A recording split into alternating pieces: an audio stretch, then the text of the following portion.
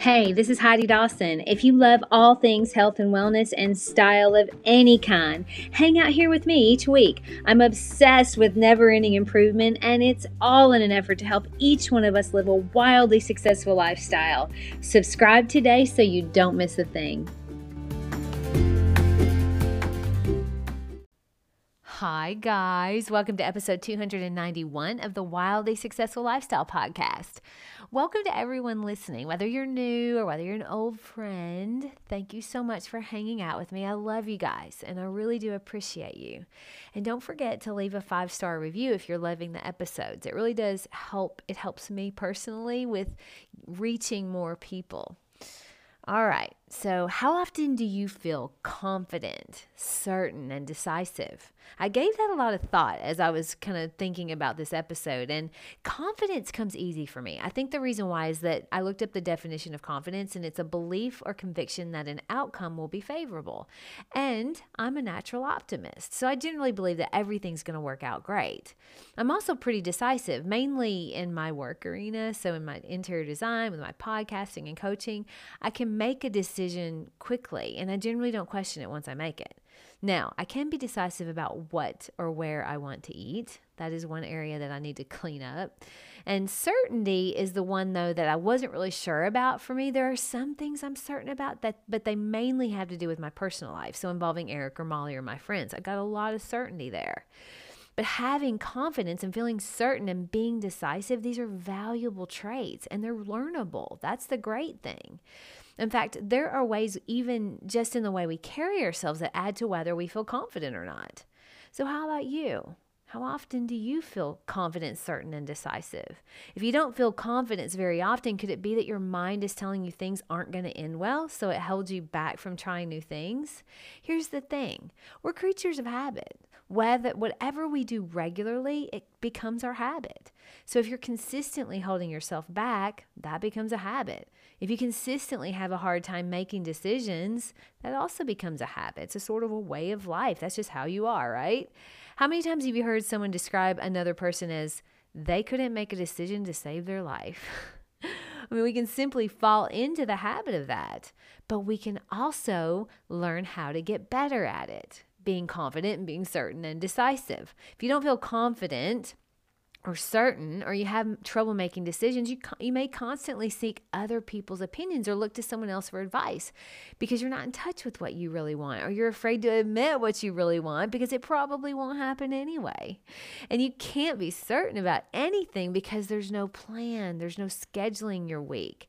Life is just sort of happening as it comes, so you aren't really making decisions. They're sort of made for you by life just happening.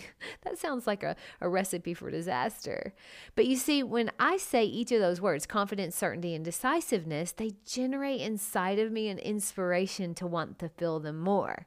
Because when you feel them and when you feel confident and you're able to make decisions and you're certain that no matter what happens in life, you aren't going to quit, that's a winning formula for success, because you can't lose when you're certain you'll never quit. And you weren't afraid to make decisions when you know that even if it wasn't the right one, you learned something and you're one step closer to the right one, which gives you the confidence to try again.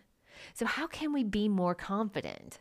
Confidence doesn't mean always succeeding, and confidence is really built through knowing that whether you succeed at something or not, you'll pick yourself up and keep trying. One of the biggest things Tony Robbins attributes to confidence is something we easily control. It's called our physiology, and that's basically how we carry ourselves.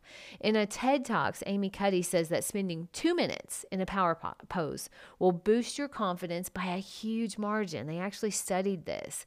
Power poses would be like a Wonder Woman stance. You can Google that if you don't know what it is. But I suggest you listen to her TED Talk. It's so good. And I think it's about 13 minutes. But I will preface this, though. She's got a lot of unusually strong criticism for her studies on power posing, but her science is solid. And you can read the thoughts on why it was criticized. My thoughts are, anytime women are empowering women, it's a really good thing. And that's what she's doing with this.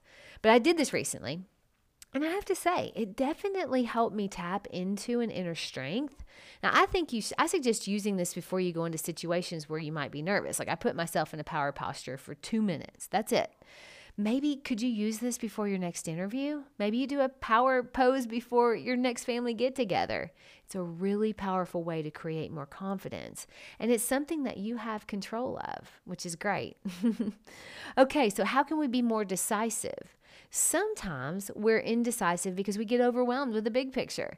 The best way to become more decisive, in my opinion, is just to take the next logical step.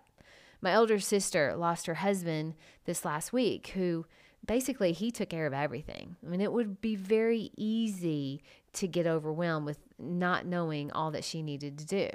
But she doesn't have to overwhelm herself. Sometimes it's just putting one foot in front of the other to get out of bed for that day. Don't worry about the 10 steps down the road. What's the next best step you can take today? And when you make a decision, commit to it. Get behind it. No one's certain all the time. If your decision turns out to be the wrong one, okay, learn from it and pivot. That's the key to becoming more decisive, knowing that if it's not the right one, you learn and you pivot. And sometimes people have trouble making decisions because they focus on only what could go wrong. But what about what could go right? Don't always only consider the negative. Also visualize what could be right about it. We paralyze ourselves sometimes by focusing just on what the negative aspects of it could be. And finally, realizing that there may not be a perfect decision.